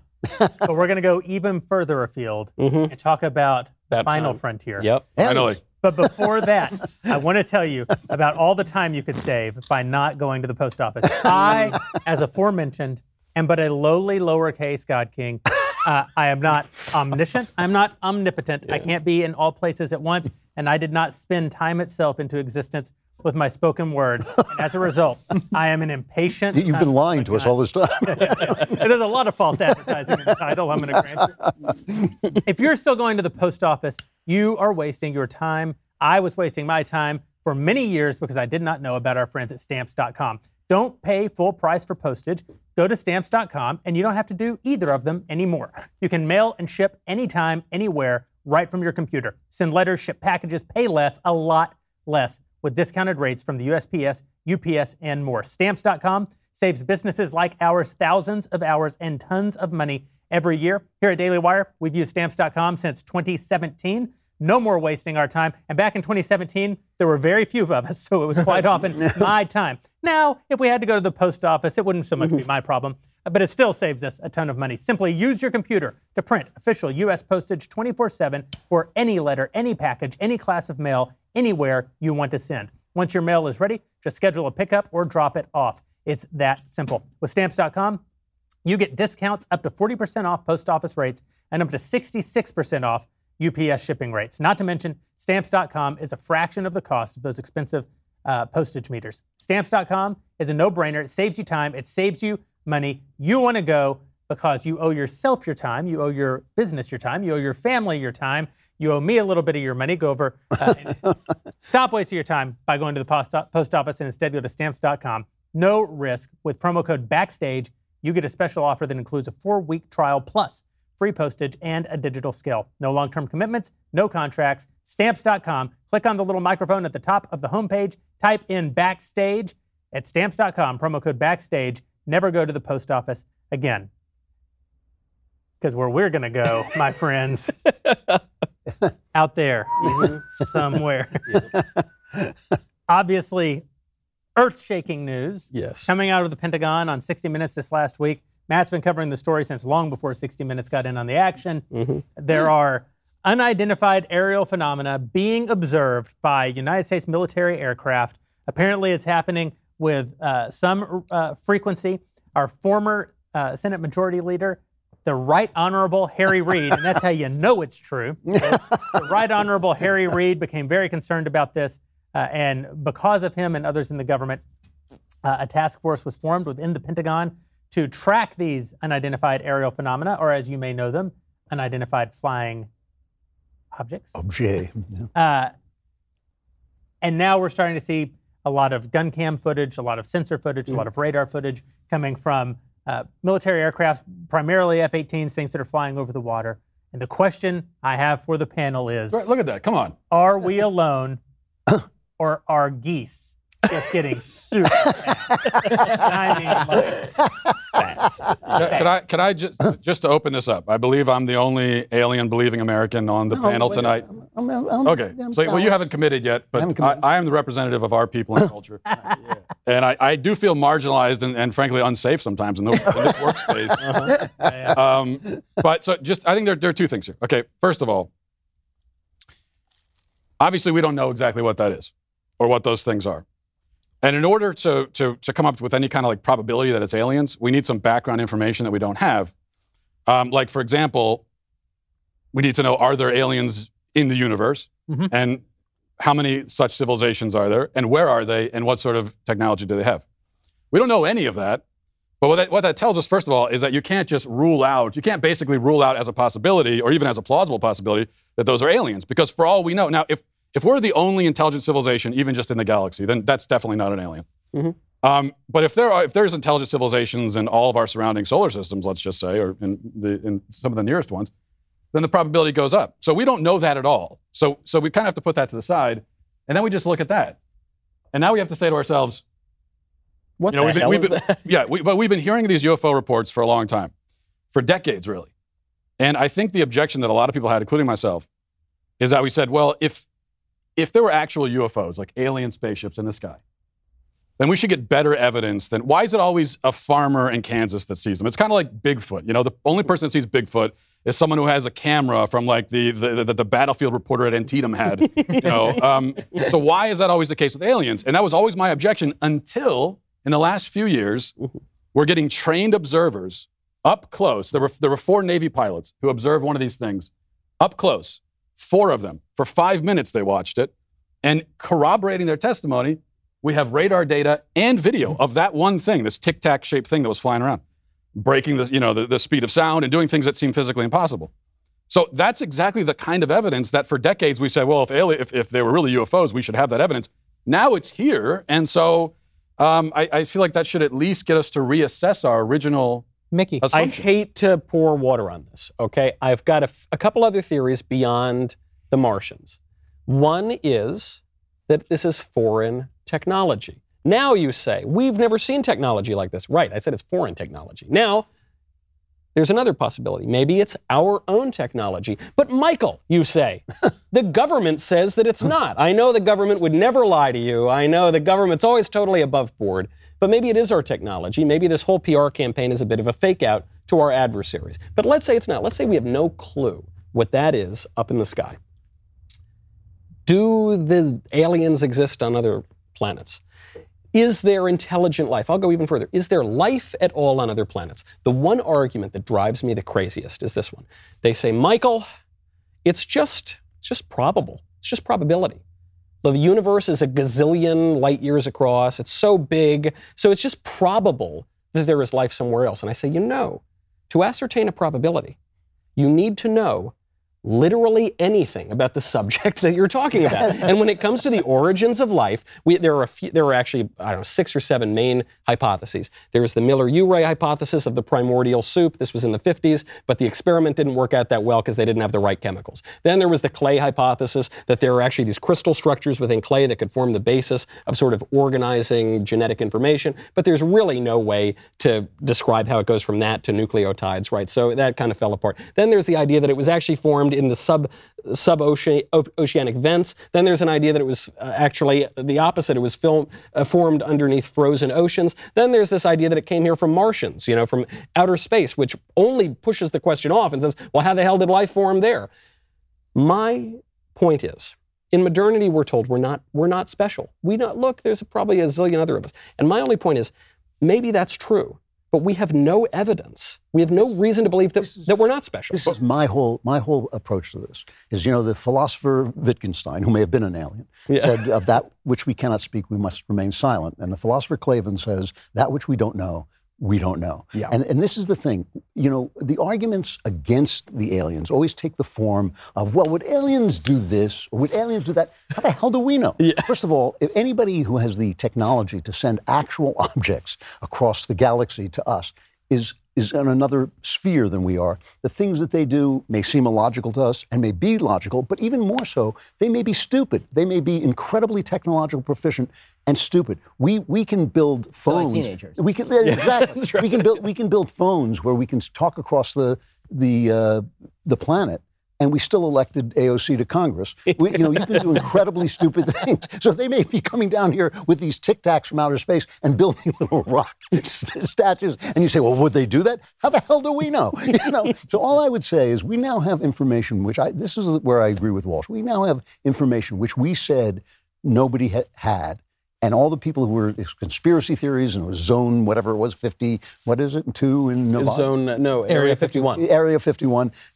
We now have these pictures of things that are really interesting, really different, worth stopping for a minute and saying, gee, what is that? And the point you make is actually really important. We don't know how life began. We don't know whether we are, in fact, this special thing that happened on this one planet, or if this is something that would happen on any planet near, equally distant from a star. I read your piece that you wrote, which I found incredibly offensive and hateful, where you said there's no reason to believe that aliens exist, right? Yes. That was your, yeah, that's the headline. But you could easily flip that around and say there's absolutely no reason to believe they don't exist. When you live in a universe with trillions and trillions and trillions of planets, and we have visited none of them, and we've sent probes to a few, but we've actually visited none of them.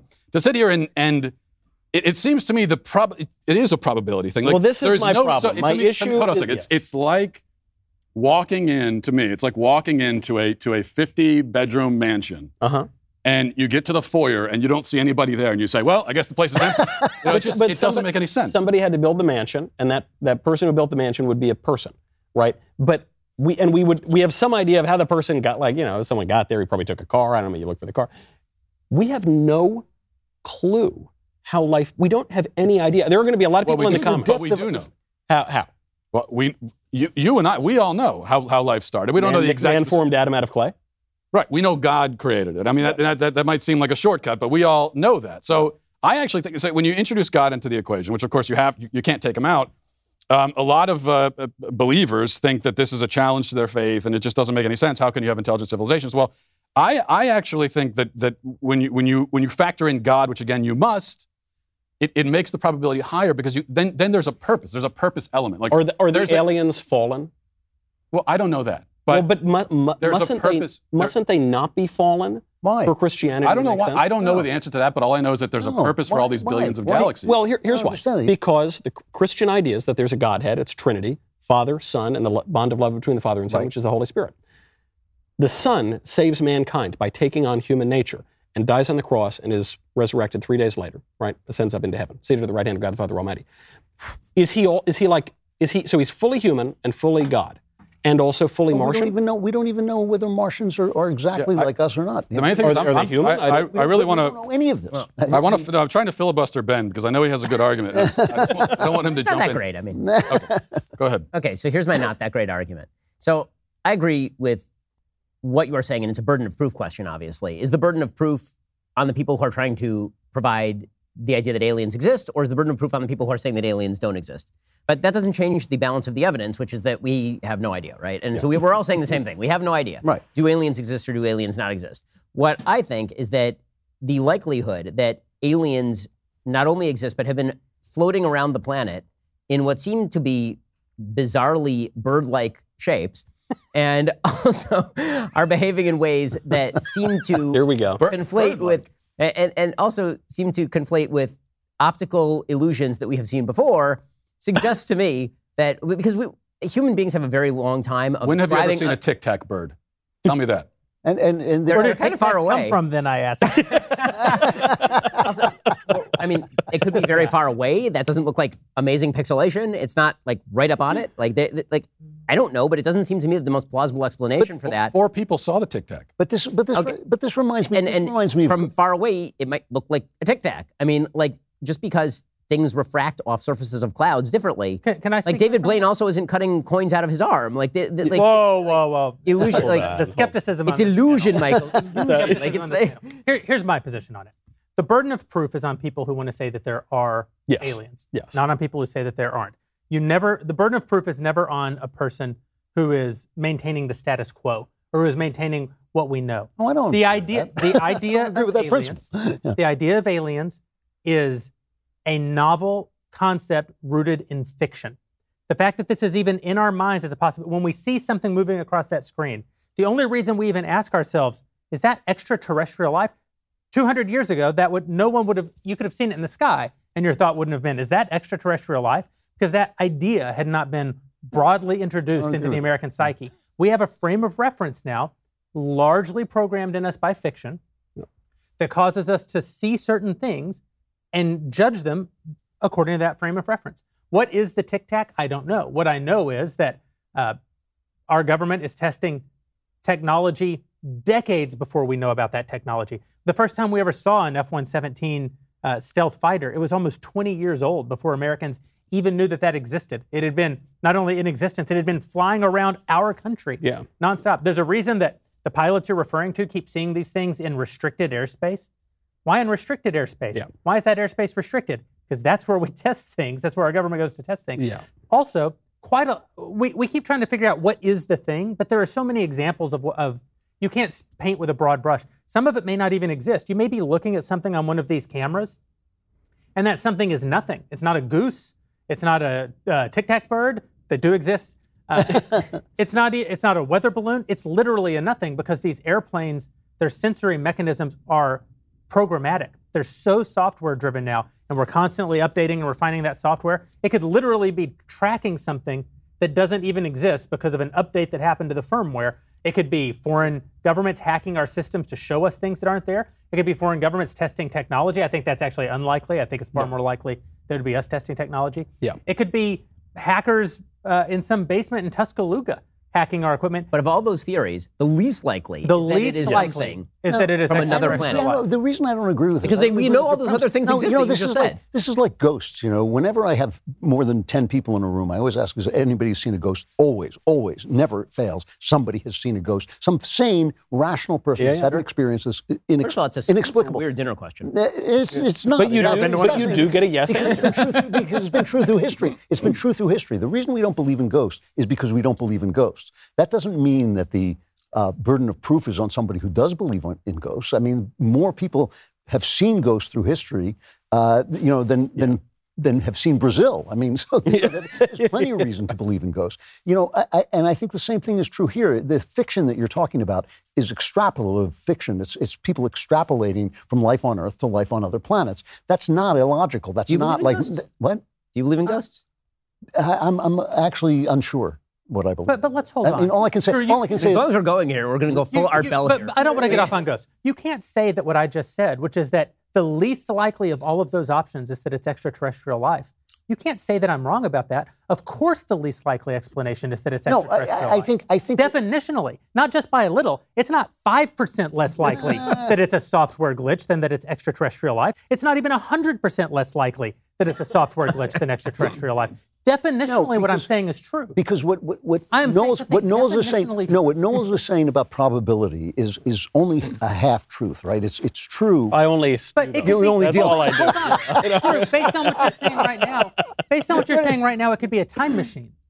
Well, It's and it could at be. least equally. I would say it's even more likely that it's a time machine No, because. no, I don't agree with that. But it's at least as likely that it's a time actually machine. is No, the thing is- an alien. there's- It's far more The likely thing that that Knowles it's is a saying, the sunspot thing that than Knowles either. is saying about probability is right in the sense that we have no idea. We have no idea how to calculate the probability. And that's why we need to know. That's what I'm saying. You But can't there's a talk about theory. No, probability. this There's is a not. theory. This is not true. But I'm there just is a I'm gonna. theory. But there is hold a on. theory This under is which not- this it's is not probable that true. there's life This on is Earth. not true. The probability of seeing something and not understanding what it is. Every human has that happen all Oh, the that- time. that I the agree with, theory yeah. that a software glitch happens in No, my military hardware that's being updated happens all the time. It is far more likely, and I'm saying you can't paint with a broad brush about this. I'm not even saying there aren't aliens. I'm not saying we didn't see an alien. If we saw an alien, It's one single instance of these things. This is another thing. When we talk about are they aliens, every one of them's different. If we had 50 pilots all the time and they were all seeing something that looked exactly the same. Well, they said Can I just say one thing? I'm not saying the alien is the most likely explanation. Sure.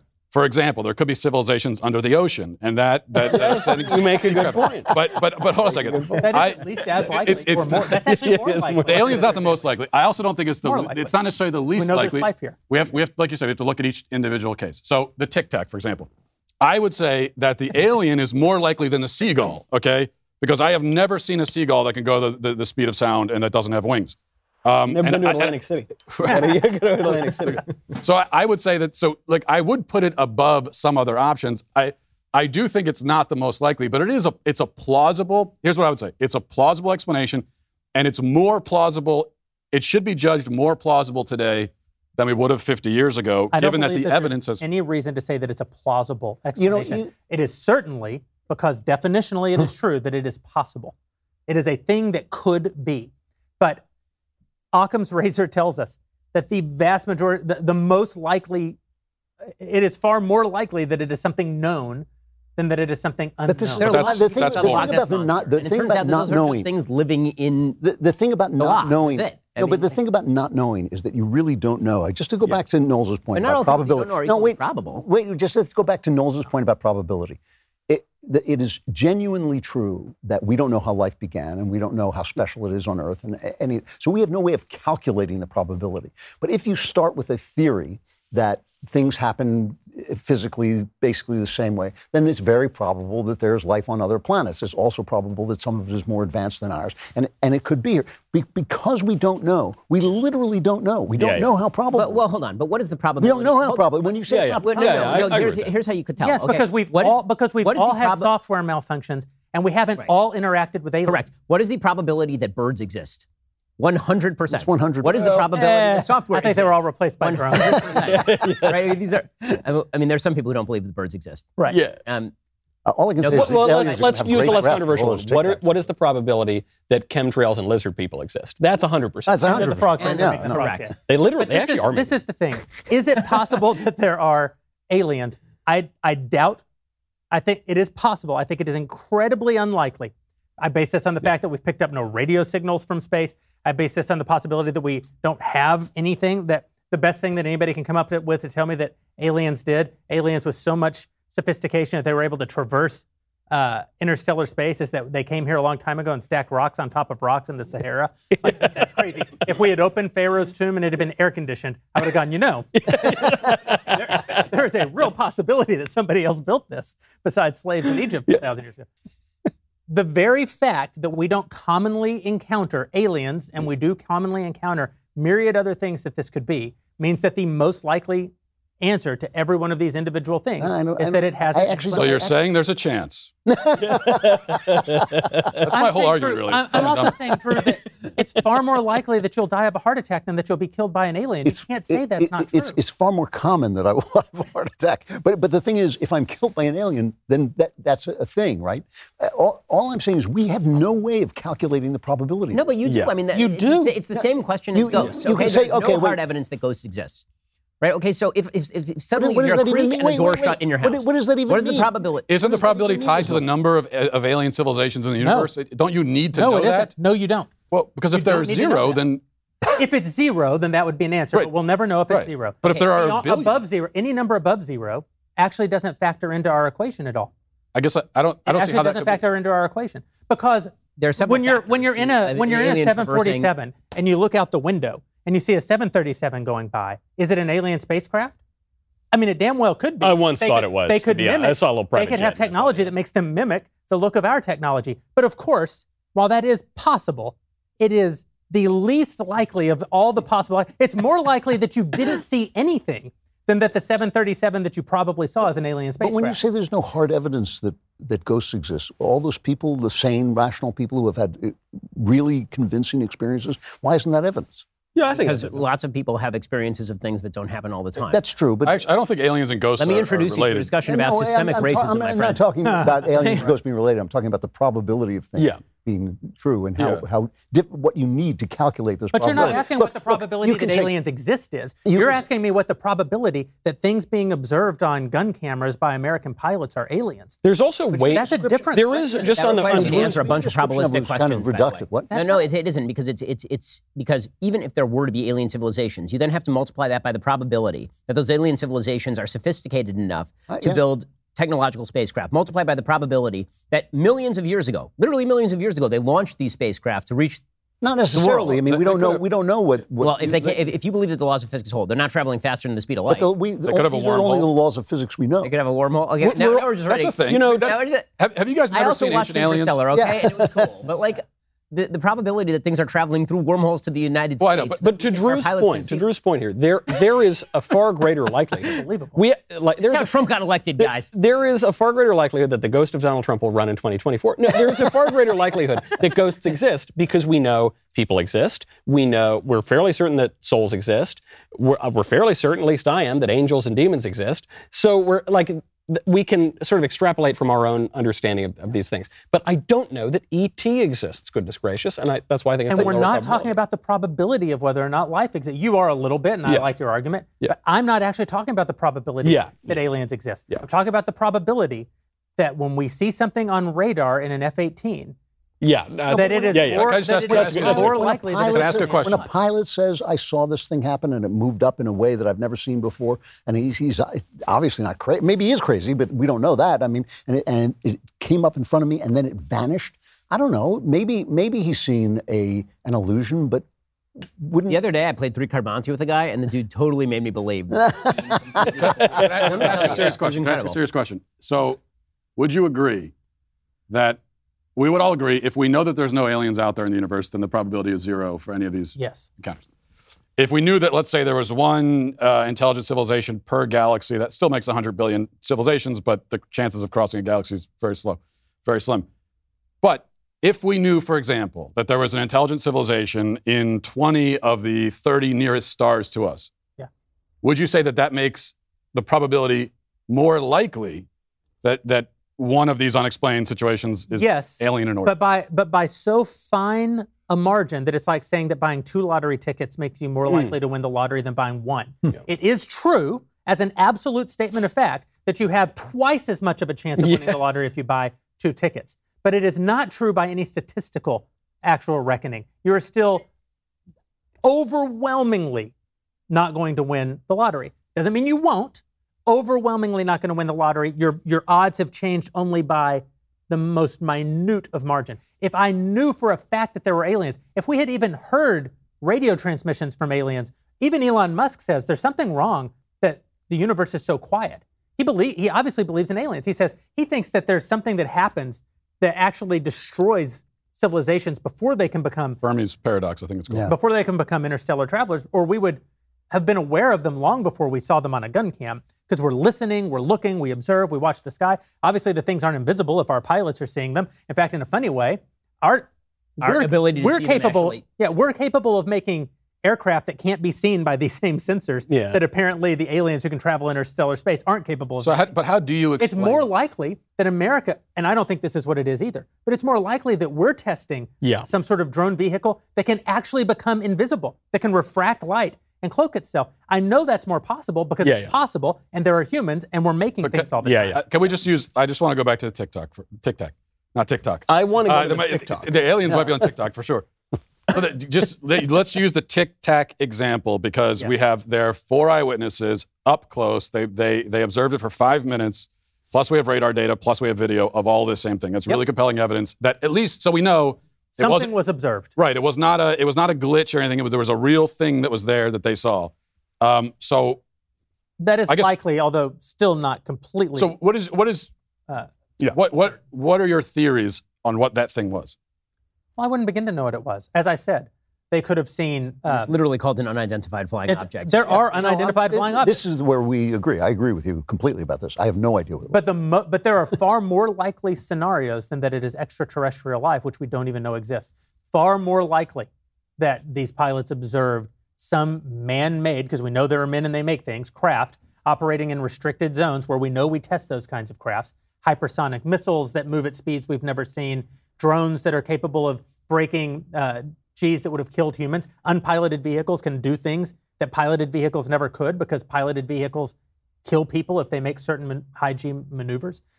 Testing with speed, testing with shapes, testing with automated control, maybe even testing with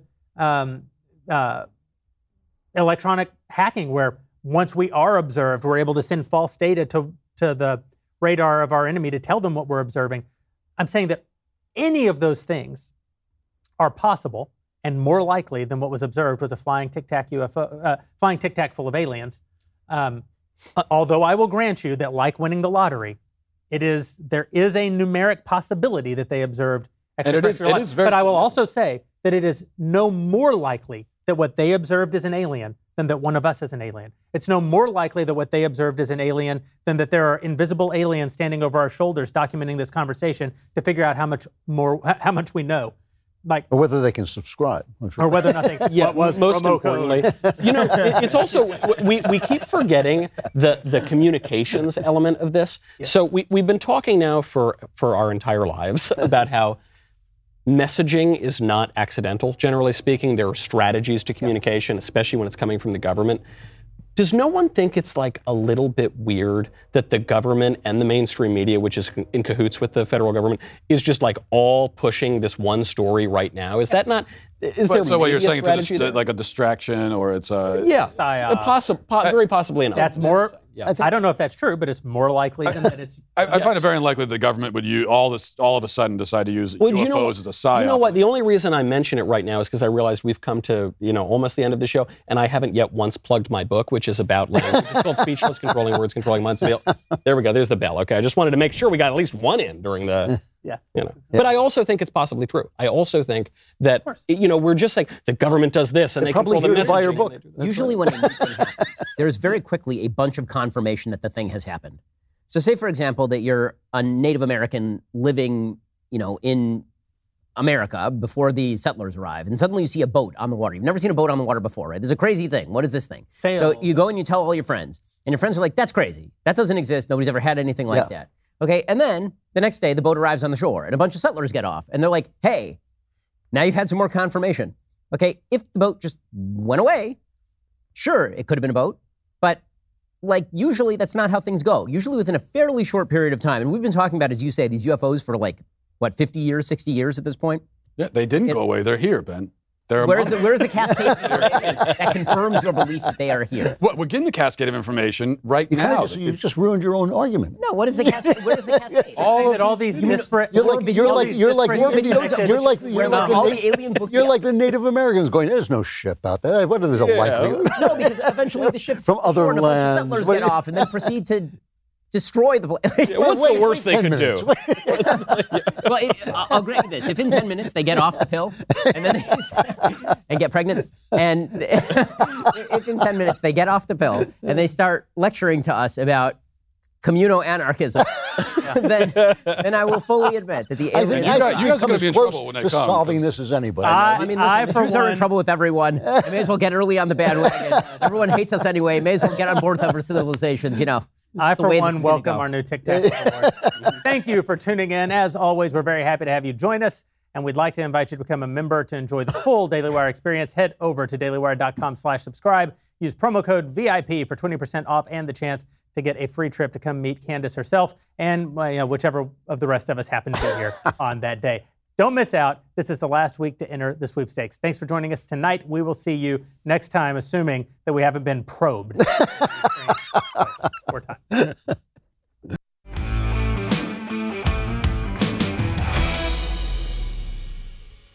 Daily Wire Backstage is produced by Mathis Glover. Executive producer is me, Jeremy Boring.